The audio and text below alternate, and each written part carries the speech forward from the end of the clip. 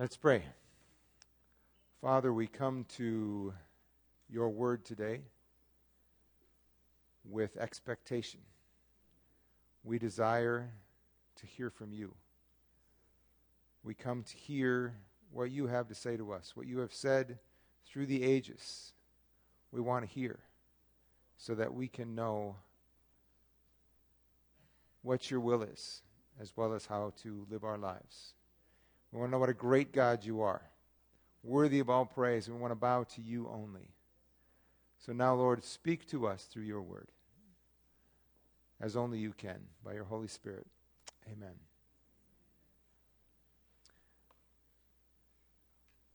I'm Pastor Steve, if I didn't mention that earlier. And we've been doing the flyover, the satellite image map of the Bible. And you'll see it on the front cover of your bulletin. And kids, hey, kids who are in here, I hope that you can learn to draw this, and adults as well. Learn to draw this on your own and what it means. Figure out what it means. So you can try to copy that.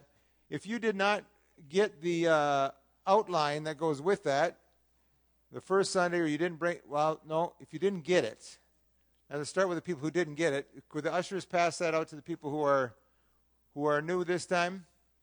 If you have it at home in the drawer, then you can go back and find it. But especially for those who didn't get it before, and we're gonna continue another Sunday on this. So, yeah, Pastor Andrew's been skipping out. You better give him one. He's been off on vacation. Isn't it nice to have Andrew and Sarah back? Yeah. So we've been looking at the big picture, the map of the whole of Scripture, and trying to see how it fits together. Because my belief is that all of the Bible fits together. And sometimes when we don't put it all together, we don't know what those random stories are, how they go together. And sometimes we think, well, God did that there, and then he's changed his mind and did something totally different in the New Testament or whatever. We're trying to see how it all fits together by doing this overview. So I'm going to fly through the pieces we've already covered. We're talking about justice and mission in the biblical story, that relationships as God created them are just and right and blessed. So if you're looking at your chart there, when it has just the arrows, those are just and right relationships. So God created it just and right. In the new creation at the end, it's also going to be just and right.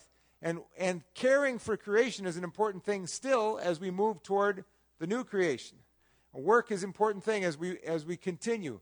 But rebellion against God led to unjust relationships, and those relationships infected the family, and they infected society, and they infected even relationships between societies, different ethnic groups, and different nations.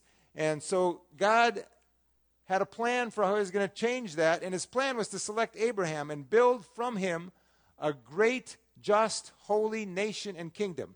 If you look at the beginning of Matthew, you'll see a genealogy, and it's divided into 3 parts, 14 generations. He selects 14 generations from Abraham to David, David to the exile to Jesus. And his point is that those are big sections, and that it's all connected to what's gone before. So we are, those are the sections we're using to show, because that's what Matthew used, to show how it was connected. What was happening was the fulfillment of all that had been promised first to Abraham. And so God promised to bless Abraham as a nation and then bless all ethnic groups, all families on earth, all nations through Abraham. We talked about what a nation needs. It needs a God, a people. And Exodus 19:3-6, they become God's people. And this is the things that are happening as we go through the Bible. We see them get a God. They see the people from Abraham finally getting a child to all these millions becoming his people at Exodus 19. They need a just culture. And we're going to talk later this fall about what that just culture is, what God's vision for his people is. What is God's way that he wants them to live, and why that matters. The law at Mount Sinai we're going to talk about, and then he gives them the land in Joshua. And they also need people to lead this people. Originally it was judges, Moses, Joshua, and then the judges.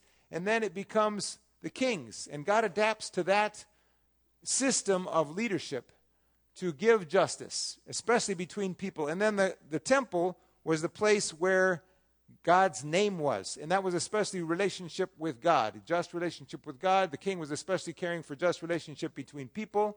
And they had just relationship with the land, or in economic relations as well. So that just people in that just shape was supposed to be a witness to all the nations around them. So the goal was to be this people, but also the means to be a witness was to be that kind of people, a different kind of people among the nations around them. And they were, we talked about the Queen of Sheba, some other examples of how people were called and came into being that people. But then they built the temple. It was great. People were coming, were attracted. There was a missional purpose for everyone to see who these people were and who they were worshiping. But then they didn't do it well. So God disciplined his kingdom because of their injustice, of especially worshiping idols and oppressing the poor. And we looked at that and those unjust relationships, how God divided the kingdom for those sins at the time of Solomon. And then throughout this time, God's prophets were speaking his word to the people in their situation. We talked about how the prophets were in the writing prophets especially, were in three different crises that they spoke into. Assyria capturing Israel, Babylon capturing Judah, and coming back to the land. All of those, especially the first two, were about God disciplining his people for their injustice. Coming back to the land, we're going to look at now. So Assyria was a judgment. God took Israel away. Then Babylon, and you can see the names of the prophets there, where Judah was judged by Babylon, carrying them into captivity in 586 BC. And so here we have Babylon off in the Babylon. They were captured, they were taken away. Although many of the poor were left in the land, the leaders were all taken off. And it says the land had its Sabbath rest. Where they hadn't cared for the land got to lay fallow. And so even the land was cared for by this discipline. So you see that funny man there laying sideways? That's kind of a timeline for us, because do you remember Daniel had a vision of a big statue with a gold head and then silver and iron, and you remember that statue? So that statue was about the great kingdoms of his day. Babylon at the time was the gold head, and then Persia followed them, and then the Greek Empire followed it, Alexander the Great, and then followed by that was the Roman Empire. And Jesus was born in the time of the Roman Empire. So we're using that statue as the timeline, because those were the great kingdoms of the day. And then remember, the picture was that a rock, not carried by people, came out and ran and crushed that statue to pieces. All of those great kingdoms of the earth were crushed by the kingdom of God, which came. Are we together? It makes sense of why there's that funny guy up there. So you'll see Jesus is born under the boot of Rome when we get there. Okay? So I want to bring us now to where we are. We talked about God's discipline of his people and how they had done things. So we talked about what a discouraging and difficult, what a crazy thing it was for the temple to be destroyed and for things to fall apart. And sometimes I think we can feel discouraged in trying to figure out what is God doing in our day. So I think some of you recognize this church. It's about 2-3 blocks over here on Summit. And going by that church and seeing that big for sale sign somehow was a symbol to me of, things are not necessarily right. So they didn't tear down that temple, but they sold it for an art house. And so what's God doing? In the paper, Star Tribune, they've been running a series, Test of Faith, the Unchurching of America. And they talked about this church, those empty pews, and how the church just dwindled. It was there for 100 years, beautiful congregation, but the congregation dwindled to where they couldn't pay to keep the heat going. So they sold it. Now I'm biking from a different direction by the Lutheran school, which says 130 years of service. Thanks, it was great. Central Lutheran School is closed, and we have all these colleges around here, which were originally church schools, and somehow you can find a remnant of that. There's usually a chapel someplace. When we did our tour of Macalester College, they apologized for the chapel. They said, there's not a lot of religious people here, but there is that cross up there. Don't worry about it. That's kind of the attitude sometimes in these formerly or, somewhat Christian schools. And the church has been a blessing, but it seems like in many ways the church is fading in influence. So this last Sunday talked about fewer ministers, heavier burdens. Talked about how there's seminaries in Minnesota have been declining by about 40% as far as full-time students, at least half as far as nationwide. For about 10 years, they slid the 3/4 of the Catholic priests in Minnesota are retired or disabled, 60% nationwide, and the picture on the front is a Lutheran pastor who's running around. She's got full-time work. She's got a part-time job at another store, and then she does four churches in the meantime. And she's not even ordained yet. So things are shifting, and sometimes we can feel that change, and the change in how the church is looked at, or the influence of the church is looked at. We're experiencing the state fair next door. I remember there used to be a chapel there someplace, right? Is it still there? Is it used? Okay, I thought they had closed it the last time. But that's not the main impression you get when you go into the state fair. It's not like a big church that this is what it's about, right? It's about consumers. You get to go as a consumer, maybe a voter, maybe some other things. But it's hard to know exactly how you relate to the state fair as a Christian, right? That's a bad thing. We're meant to be entertained, consumed, and voted, I guess, whatever. But or consume things. I guess that's what the state fair is about. But anyway, what is happening in the midst of all this going on? Now, the children of Israel really wondered that, because they said, what's happening? And then God did two things. God brought a remnant back from Babylon, and he spread out the rest of the nation in order to prepare for his coming kingdom and Messiah. So you can see the return there of the remnant back to the land of Israel in a small remnant. And the temple is rebuilt again to fulfill its mission purpose. And the people are reconstituted and struggle to follow the law. Remember Ezra reminding people, remember what the law said? This is what we're supposed to do. Ezra's reading from the law, and they're all like, wow, what? We didn't know. They're struggling with that. They're learning not to be idolatrous. They're trying to maintain justice. Remember Nehemiah coming and talking about usury and inflicting the poor with high interest. And also holiness. Remember Nehemiah's attack on intermarriage, that they should be a separate people. But now they're kind of a fledgling little people trying to put up a wall, trying to do some things. But in the midst of this, and we have other prophets, Haggai, Zechariah, Malachi, are talking to this people, this remnant who have come back. And if I can use an analogy that works better in Africa and some other cultures maybe, this is the right hand of God. In Africa, the right hand is your public hand. This is the hand that you shake hands with. This is the hand you do things. And then your left hand is kind of more a secret hand. You don't do a lot of stuff with your left hand that's out in public.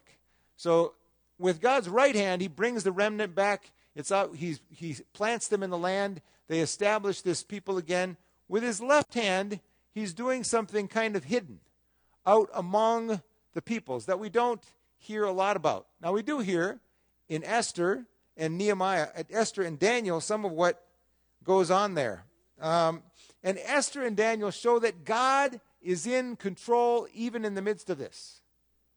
Think about it. Daniel is carted off as a captive to the great power. He's enslaved and he's told, this is what you're going to study, this is what you're going to do, this is going to be your job. and this is going to be your name. You're going to be named after our gods, and you're going to be studying our literature and our way of doing things. And yet he does something there that's amazing. Now, Esther doesn't have it much better. She gets picked up to be, I don't know, what kind of a husband he would be. Would that be somebody you would choose? But she didn't have a whole lot of choice to be chosen to be the husband, the wife of the king. But what's interesting in this picture is that very picture, for example, of the statue. This great, proud statue that is decimated, crushed by the kingdom of God. This Nebuchadnezzar is given a vision that God's going to judge him, and he ends up eating grass like a cow for a while until he gets back and says, God is the one who knows it all. God is the one who's in charge. And these things keep showing up, that even in the midst of this, when you feel like this minority, crushed, oppressed kind of people, and most people, a lot of Christians in the world have that feeling a lot more than we do, God is still in charge. God is still using them. We talked about migration and God moving people around. And sometimes God brings people to the people of Israel. Sometimes he sends them out voluntarily. Jonah was sent voluntarily, although he didn't volunteer exactly. But Daniel was a drafted missionary, let's say. He was grabbed and hauled someplace, and God used that. And some of you have migrated, moved around. Some of you have come here of your own volition. Some people just ran away because your country was falling apart. You had various reasons for being here, but God is part of all this moving people around. He is at work when we sometimes pray for them and send them out, and when you sometimes run away in the dark. God can still be at work in all of that. And just a couple of comments. I almost preached the whole sermon on this, but someday we'll get there. I want you to think about the engagement in the public square.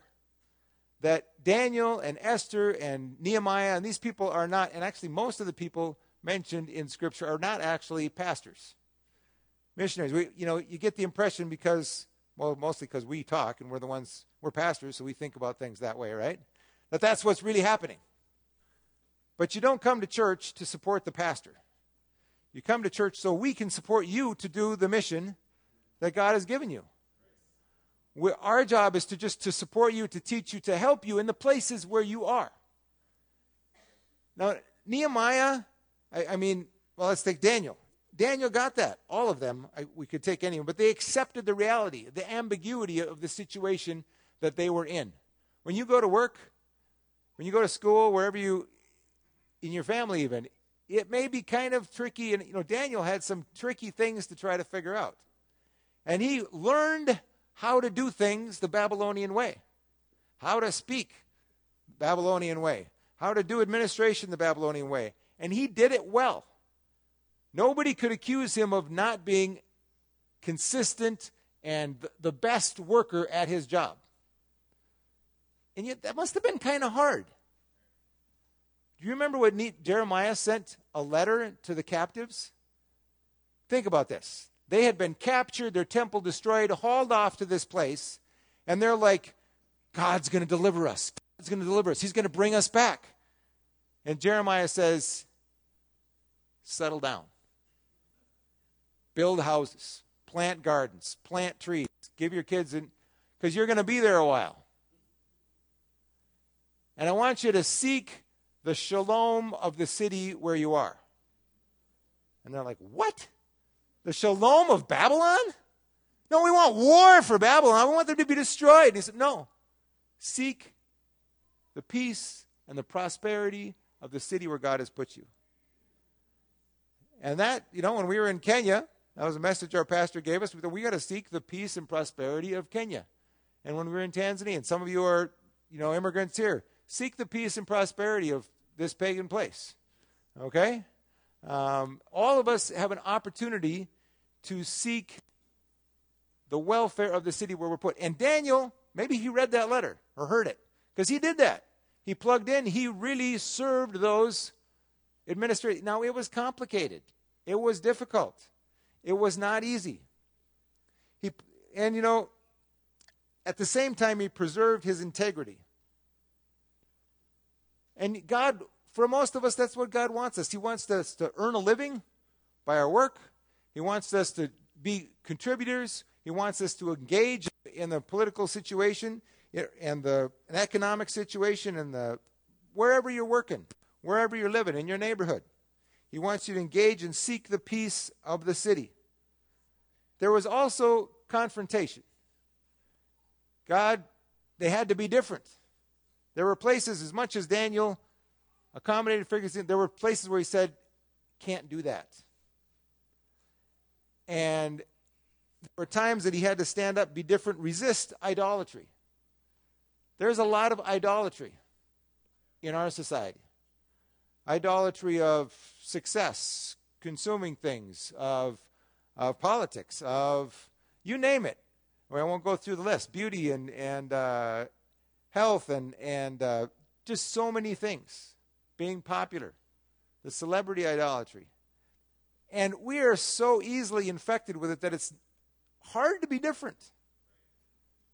We don't even know what the assumptions are that we have just blended in with because of the input that we get.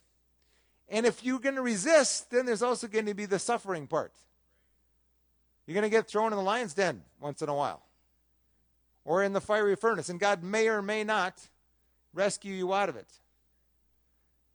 Now, you may feel like I'm doing really well at work, or you may feel like you've been thrown to the lion's den.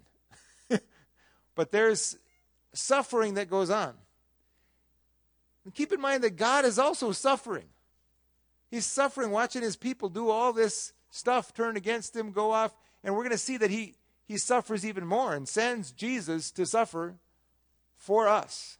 So we're participating in the suffering of mission, of God's mission. God's mission includes suffering. I know you've heard things that say if you just believe and if you just testify, if you just declare, then you won't have to suffer. That's not what the Bible says. You can find a few verses if you ignore the other half of it. But that's not what. But we're supposed to be salt and light in our society. Salt was used mostly. That's what Jesus said, right? That's what Daniel was. It's really nice when you're in the village in Tanzania and you're inside and the sun is down and there's no moon. It's really dark. It's really nice when somebody turns on a kerosene lamp. Whoa, we can see something. We're not going to stumble over something. We know what's going on. Most of us are so used to lights all over, even outside, that we don't realize how important it is to have a light. But the world is a dangerous, dark place without some light. And would you say it's better not to curse the darkness, but to light a candle, right? We are the light of the world. So if the place is dark, don't blame the world. Of course it's dark. Ask where the light is. Ask if we're shining or we're just blending in. The world is dead in their sins, like a dead animal. And meat is going to rot if you leave it there, right? Unless you salt it.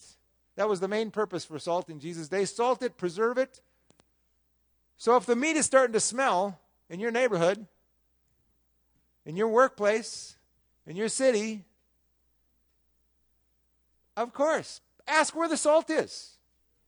And if we, as God's people, still have a different flavor, if we taste the same. You following me? Okay. So, in this time, God works, and then for 400 years, we don't have any books that are written in Scripture, but there are some amazing things that are happening in the hidden way with God. The Bible gets translated, the Old Testament gets translated into Greek and spreads all over the former Greek Empire. So that Paul can say, the Word of God has been shared in all the cities. The Septuagint. There's a Maccabean revolt, and the children of Israel have independence for a little bit. And that changes the expectations of what it's going to be like to bring the kingdom of God. synagogues go all over the place, and people learn to do following Jesus or following Yahweh without a temple in the diaspora. All those things feed into what happens as God is preparing to send Jesus. So God sends his Messiah, Jesus. Now this is our big act here, right? God sends his Messiah, Jesus, to keep the promise to Abraham and his descendants. The goal of this promise is beginning a just kingdom of God, which was the goal before, right? The life, death, and resurrection of Jesus accomplishes this. You know, sometimes you ever ask yourself, why Israel? Why waste thousands of years? For that matter, why did Jesus have to live? What was the point of Jesus' life? Why didn't he just come and die and get resurrected? Isn't that the whole point, to put us back in right relationship with God? In fact, you know, if Adam fell on Monday, why didn't God send Jesus on Friday and then resurrect him on Sunday? We'll be done with all that stuff. God had a different plan. His plan is not just about individual salvation for us, because the corruption of rebellion and injustice is not just individual. It's also in society. It's also between ethnic groups and societies. There has to be an answer that's big enough for everything that's happened, even in creation. So, we looked at this last time. The time promised by God has come at last. Jesus announced, the kingdom of God is near. Repent of your sins and believe the good news. It's time to repent, to turn back and believe the good news. This is Jesus' core message. The kingdom of God is at hand. Now, my contention is that you can't understand that message if you didn't read the first 3 quarters of the book. What's the kingdom of God? Well, the first 3 quarters of the book, let's see, or is it more than that? Tells you what the kingdom of God is. What this whole expectation is about. And another piece I want to share with you is this theme that runs through. I haven't highlighted it, but the theme of the justice bringer. We think about Moses and Joshua. We think about Abram even, but the judges and Samuel and the prophets and David and the good kings and how they were supposed to bring justice. The prophets and how they were bringing justice to God's people and to other nations as a result of that. So if you pick those apart, and we pick some of the themes from that, and then look at who Jesus was, let's look at some of the themes. So there's an agent with a position and a role. Let's think of Moses as an example, okay? He comes, he has a position and a role, enablement. He had a call. He was empowered. At times it talks about the anointing of the Holy Spirit on people. He had faith to do what was required, and motivation. What was his motivation? The task was bringing justice, proclaiming justice, proclamation of what we're supposed to do. And Moses proclaimed justice. Pharaoh, let my people go. You will know. And also then he gets to the law and proclaims what that justice is supposed to be like. And then mighty acts of justice. Remember the plagues, as well as the caring for God's people? That's all acts of justice. And then this just social shape, which we're going to look at when we look at the law. How does God make a society that actually relates to each other in a just way and doing justice justly? So you can do justice, but not justly, right? You can do it in a way that the vigilante justice that comes in and says, we're going to straighten this out, and we're just going to kill anybody that gets in the way. So the justice bringer also, the recipients of that are often the poor and marginal. They're the majority of the ones who receive it because it's good news for them. The results, a formation of a new community of the people of God. Now, when Jesus comes, he's an Israelite. He's fulfilling what God wanted to do in Israel. But in his ministry, there's also a formation of a new community of people from the people. Now, also, project ahead here, if Jesus is picking up what those justice bringers were, he's also modeling what we're supposed to do, right? As individuals and together. The results, that new community is the end. That's the point. It's also the means. When we get to be the real people of God, people notice, hey, Those people are different. They do things different. They do things justly. They taste different as they relate to each other, as well as individuals. And the response to the disciples or to that witness, rejection and even persecution, but reception by a few. So let's look at Jesus. Now I'm quoting Chester Wood, who was my professor who taught me this stuff back in college and who I've stayed in touch with. But he's trying to summarize what Jesus did here. God sent Jesus in fulfillment of the promise to Abraham and David to be the supreme justice bringer. Jesus, the supreme justice bringer, depended upon God by faith and prayer. He was enabled by the Holy Spirit and motivated by love and compassion.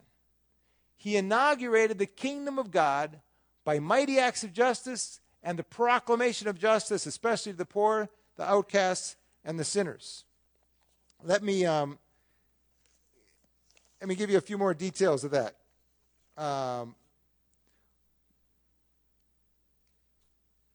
So, in Matthew, for example, Jesus is pictured as Moses. Matthew's divided into 5 parts, just like the Torah was. He starts with calling out a new people, the disciples. Come, follow me, he calls them. And then giving his justice, bringing law. He says, he sits down on the mountainside, the Sermon on the Mount, and he says, I have come not to abolish the law, but to fulfill it, to create the purpose that it was created for. And he explains more in depth how his interpretation of the law against misinterpretations and oppressive interpretations of the law. He also acts in bringing justice to the oppressed with mighty acts of power. He heals people. He frees people from demons. He talks against the teaching of the law that oppressed people. He also, remember we talked about the front and back of God's hand of justice from Exodus? You remember this? So if he's going to free people from demons, he's got to what? Smack the demons. That's the retributive justice. If he's going to free those who are oppressed by the bad teaching of the Pharisees, he's got to teach against the Pharisees and the other leaders. He gives a word of discipline, declares judgment, even as he declares good news and declares forgiveness and heals people in giving justice. He brings that as a standard in his teaching. And there's this new people of God that he creates and explains how they're going to live in a different way. So, now, the combination of the mighty acts of justice and the proclamation of justice resulted in the formation of the new community of the people of God, the people of the kingdom of God, which was characterized by a just social shape. When we get to Acts, we'll see that the first 8 chapters are about them figuring out how to live justly, how to fulfill the law. It says things like, there were no poor among them. Direct quote from the law, if it's done right, is going to be this way. For the first 8 chapters, they figure out how to be that kind of community. And then God sends them out to be a witness with that kind of a community. So all taken together, the mighty acts, the proclamation, and the formation, all of that resulted in the witness to the world. Some rejected this witness, others accepted it. You'll see in Jesus, there's people who reject him. In fact, in the end, most people reject him. But there's a minority that accept him. When the disciples come, we all think like, wow, if we just have miracles. The disciples do amazing miracles, and it results in persecution. And some accepting. Some get upset and persecute them. Some accept them. And so finally, in his death and resurrection, Jesus modeled the pursuit of social justice even to death and laid the foundation for justification with God, in other words, righteousness, just relationship with God, and victory over the devil. So this is the symbol that Jesus chose. Jesus said, I am here as a servant to wash your feet, to humble myself. And he went around serving and doing good, it says. But you know what? You'd think people would have liked that. And some people really did. The people who were oppressed really did. But the people who were in power really didn't. So they chose a different symbol for Jesus. They chose a cross for Jesus. So we have to ask, why did Jesus die? Well, he died to forgive our sins, to bring justification with God. Yes. But that's not why Pilate killed him. Pilate didn't say, I'm thinking that you should bring justification with God. Let me kill you. Did he? That's not why the Pharisees killed him and the Sanhedrin killed him. Why did he die? He died for bringing justice. The powers, the Sanhedrin, the demons, Rome, etc., were not happy about his freeing their subjects. They were not happy about his towel service. They chose to kill him because he said, I'm going to welcome the other nations, not just you Israelites, but other nations. He went right into their seat of power. Now, this was not just a religious symbol. This was also where their political power was, where their economic power was. And what did he do? He kicked over their... Try that at the state fair sometime. Go in and say, what are you guys doing selling stuff around here? Somebody will be upset with you. Jesus went into their economic, political, social power center and said, this is my Father's house. You've made it a den of robbers. It's supposed to be a house of prayer for all nations. And the nations can't even see the temple because they're at the state fair. They can't get to the temple. And so, on the cross, Jesus brought justification with God, victory over the devil, and social justice. So, you'll see the way I have the cross here. He brings justification with God. We know those verses, right? He died for our sins. He also, Ephesians 2 says, broke down the wall of hostility on the cross. The hostility between different peoples, he broke that down so that we could be one people. And Romans 8 even says he brought restoration with creation. Colossians says he's going to completely reconcile even creation back with God. So even the land is reconciled. All of that happens at the cross. And victory over death in the resurrection. So when we go to the nations or welcome the nations, we can expect some opposition. When we serve, you'd think that would be a nice thing to do. People would say, good job. Once in a while they will. Unless you touch their power or their money or anything else, then they might get upset with you or with us. We're here to serve and seek the shalom of our city. We also need to challenge idolatry and oppression. But God said, go, make disciples, baptize, teach them to obey. You know the teach them to obey everything I've commanded you part? That's important. It's not just about faith, it's also what happens out of that faith. And we're going to talk about that as we look at the law and how Jesus fulfilled the law. So, we have an opportunity to be this people of God. Now, I'm not going to go into the church and what the church did with it. I decided, you know what? Last time I only got 500 years done. I'm not going to get more than 500 years done today either. So, but basically, you have to remember that what the church did is what Jesus did, right? We're his people. We are given the task of being the justice bringers, the righteousness bringers. Now, those two terms in English have different meanings. But again, it's the same just relationship, righteous relationship with God, with other people, with other peoples, with creation. We are called to do what Jesus did. So the next step is God begins the church, the new people of God, by telling in words and action the good news about Jesus and his kingdom.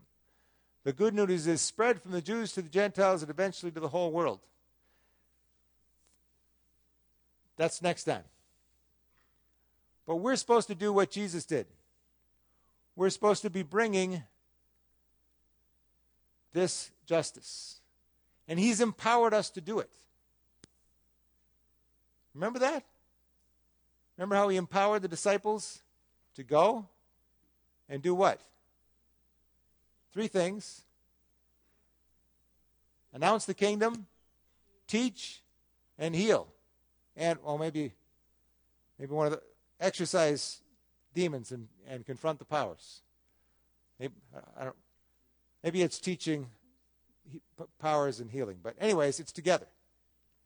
Someday we're going to preach something for those of you who do medical work and are part of healing stuff. But you have a place in the mission of God as an individual and as a church together. And the place is not just here in this building. Your place is out there. The salt really shouldn't stay in the salt shaker all the time. It's nice to get together and remember the flavor, but it's more important to be out there where it stinks, right? And to be confronting the idolatry and the difficulties that are out there. Can we have the worship team come up? I hope you see this as an exciting opportunity. We get to participate in what Jesus brought. Now, Jesus said 2 things about the kingdom. He said, if I cast out demons by the hand of God, the finger of God, remember the hand of bringing justice? If I do that, then the kingdom of God is here. So Jesus said the kingdom of God is at hand. So he said it's already here. I've brought it. And then he said, when you pray, pray your kingdom come, your will be done on earth as it is in heaven. No. Why do we pray for his kingdom to come if his kingdom's already here? Because those are both true. His kingdom is already here, already. We have healing in miracle ways, in hospital ways. God heals us. And yet, we're not completely healed. We have victory over death, but we don't see it all now. The resurrection is yet ahead of us. We have victory over sin. We have victory over addictions and habits and difficult things. And yet, we still struggle with them. But we will have complete victory over sin, over everything that holds us back. So the kingdom has come in Jesus, and we get to be part of bringing justice, bringing the kingdom, and looking for the day his kingdom comes. So are we together?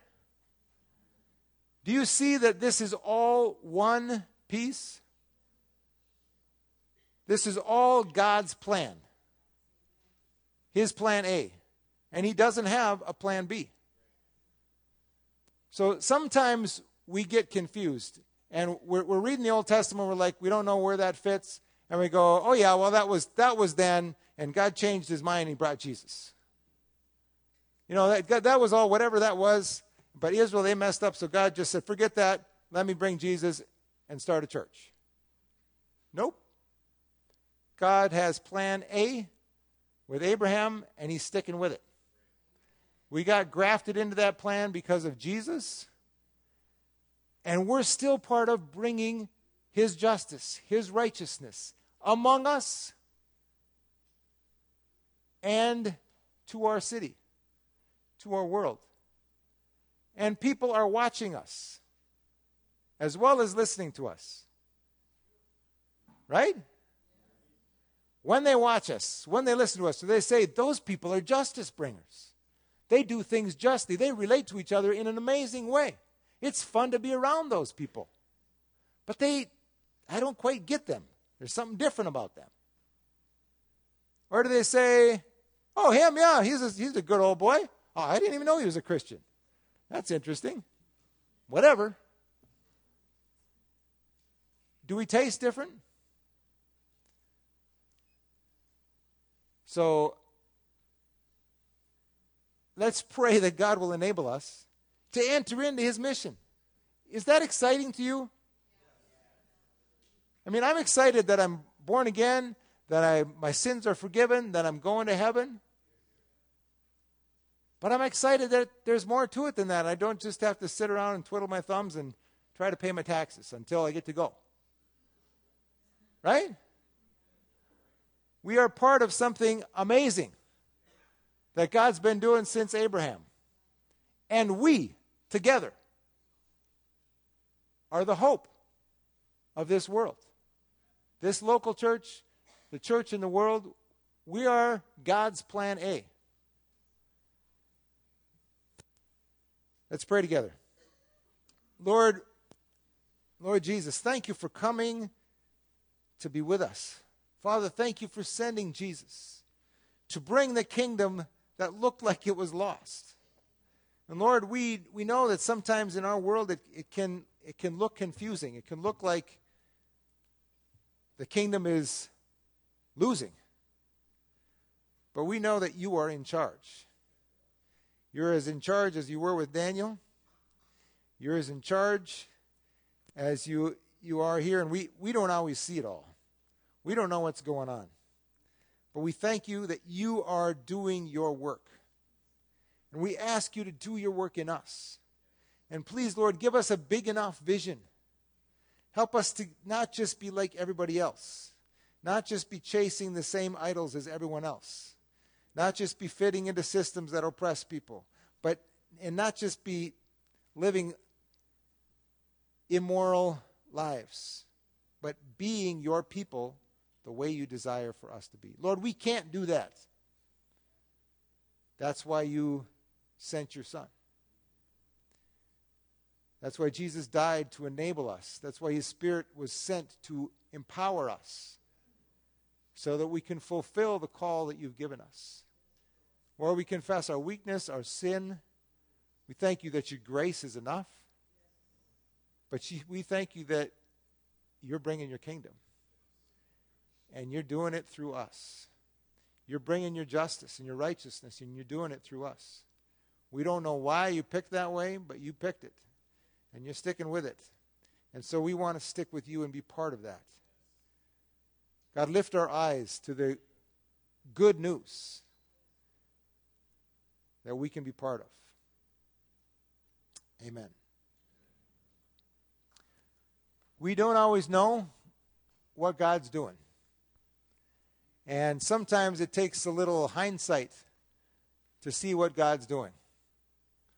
When Muslims swept across the early lands and swept across Asia and only Europe was left barely Christian, God did something amazing. And Europe became more Christian than the barbarians had ever been before.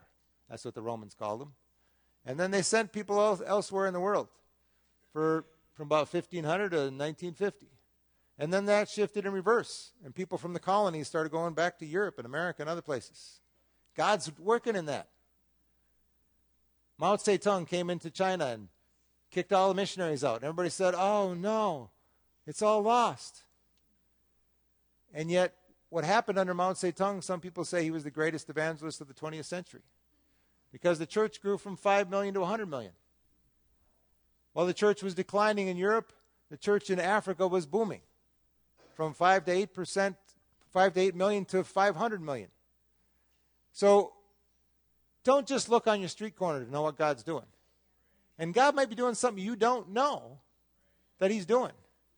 So yeah, there's a lot of stuff happening in the Muslim world and terrorism and other stuff. And you know what? Some Muslims are saying, what? Is this really what this is about? And they're turning to Jesus. Isa, who they know, but they're trying to know him better. God is doing stuff that we don't know. But we can be part of it. And we may not get to see exactly the end of it. There's been people who are part of this church who've carried it the next step, and we've done things, and we're living on in that that mission, there's things that this church has been part of that we don't even see. But God's at work. He's at work in your life if you let him. He wants to be your king of your life, if you let him. The kingdom of God in your own life is a big choice we have. And then the kingdom of God to us together as we serve him. You may have something you want specific prayer for. You want to let Jesus be king of your life in a new way. You need Jesus' help in your work situation, in your family situation, in your neighborhood. Whatever this, we have an open altar here. There will be other people here willing to pray with you. We pray. I know you're going to go home and pray, I hope. But if we pray, you might want somebody to pray with you about that situation. So I'm going to invite you as we close the service. You're welcome to come up here. There will be people to pray with you about that situation at your work, that relationship, that thing that's you're struggling with in your life, or whatever it is. We can't do this. That's why we say, we pray, your kingdom come, your will be done on earth, right here, as it is in heaven. Because we know he can. That's why he told us to pray it. So I'm going to pray, I'm going to give a benediction and release you, but if you want to pray some more about that together, you're welcome at the altar. There will be people here to pray with you.